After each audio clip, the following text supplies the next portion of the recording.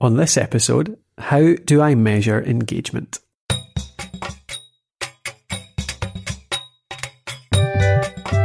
Welcome to Season 7 of Podcraft, and this is the Frequently Asked Questions season. See, we get questions in every single day via the website, social media, all sorts of different places. We thought it was about time we go through as many of them as we can. I'm Colin Gray, I'm joined by Matthew McLean, and I'm looking forward to hearing what you're asking. Take it away, Matthew. So this question came in from Linda, who was asking, how does she measure engagement with her podcast? And I guess the first question that comes up here from our point of view is, why might you want to measure your engagement, Colin? To see how well you're doing, I guess. No, there's a bunch of reasons, isn't there? You want to be able to judge whether the time you're putting into a show is worthwhile. You want to be able to judge what's working, what isn't. That's probably one of the big ones for me. It's like being able to test, was this episode worked well, this episode didn't work so well, so maybe the audience wants more of this and less of that. And then obviously you get to the numbers stuff, which is if you want to try and monetize the show, you need to be able to tell your sponsors how well you're doing. An obvious first impression is that you could measure how well you're doing by download numbers, but of course that's very specific to your niche or topic, isn't it? Yeah, absolutely. I mean, there's a bunch of ways that you can measure it, isn't there? Like, they're always a good base, aren't they? The download numbers. You've got listeners, you've got, it gives you an idea of how many people are currently subscribed to your show, currently finding it on the web, but it's also mixed in. You can find decent stats out there, of course, like go to Blueberry, Libsyn, whoever, and they can sort of narrow it down to where people are listening. So you can get an idea really between, casual visitors and subscribers. But, the other ways of measuring, I think, are much more important, which is kind of engagement with your audience, isn't it? It's actual interactions with your audience, I should say. Yeah, getting emails and getting comments on social media. These are things as well that are really difficult when you start out, and a lot of people get disillusioned because they've been podcasting for a certain amount of time and they're just being hit by a wall of silence. It could be quite difficult, but it's great when you get those first couple of comments in. And again, like even, I know a lot of experienced podcasters out there who get big numbers and have been doing it a long time, and they're not snowed under with emails and things like that. Yeah. It's still, it takes a bit of effort for someone to actually sit down and write you an email, doesn't it? You have to push it as well. I mean, a lot of people don't ask, do they? Like, people ask for reviews and ratings and stuff like that, but they don't tend to ask so much for send me an email or send me a tweet. It's hard to convert folks sometimes from, listening to a show out and about, or maybe in the gym or something like that, into engagement. So, I think that's why that's such a valuable measure of engagement though, isn't it? If somebody does make the effort to go and tweet you or to email you, then it's so much more, it's obviously much more effort than downloading the show, since there's probably 20 shows in my podcast feed right now, which I download every single episode of automatically and never listen to. So they're getting my numbers, but actually no engagement. A lot of people as well miss a trick when people get in touch with them, because, like you say, these people are really engaged with what you're doing. And I think a lot of people are maybe guilty of just saying, oh, thanks very much for getting in touch, and leaving it there. But there's an opportunity there to build a relationship with that person, isn't there? Yeah, absolutely. Yeah. I mean, you want to find these people that are fanatical fans. They're the ones that are going to refer you to other people. What do you ask? Would you ask for social media mentions? Do you ask for emails? What do you do on your shows? Usually always just say to get in touch, give the email address, and maybe I could be a bit more tactful about it and ask somebody to get in touch about something, rather than just leave it wide open. And I think when we've done that in the past, we've tended to get more responses rather than, just asking for an email. Yes. Yeah, absolutely. Yeah, I think that's, being specific about it, isn't it? It's giving them an actual task. Maybe someone with a bit of an outcome as well, like, say, get in touch about what's your favourite, so your subject, what's your favourite audio drama, and we'll list them all out on the next episode. So it gives people a real purpose to it, as opposed to just kind of generally get in touch, let us know what you think.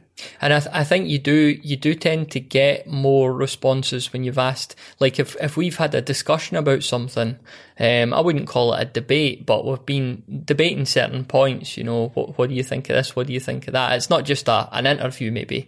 And, we'll ask for the listener's opinion, and we do tend to get a lot of emails in when we go down that route. Yeah. And social media comments as well, you know, Facebook comments, Twitter comments, just whatever social media that you're on as a podcaster. Yeah. What about, there's obviously those kind of contact methods, isn't there? Social media, great way to measure engagement. So number of tweets, number of Instagram follows, all this kind of stuff. Like you can set yourself targets through what you want to achieve via the podcast. And you can track that kind of thing through a tool like PrettyLink. So PrettyLink is something that we use all the time for measuring engagement, because we'll give out a particular link on the show.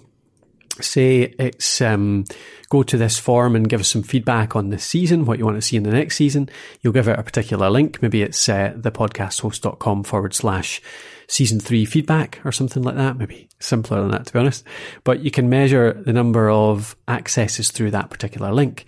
So that's really around I suppose, your call to action on the show. Like you're given a call to action at the end, and you can measure how many people really take action on that. So that might not even be feedback. It might actually be go and pick up a lead magnet or a resource list, or, you know, a checklist based on what you were talking about.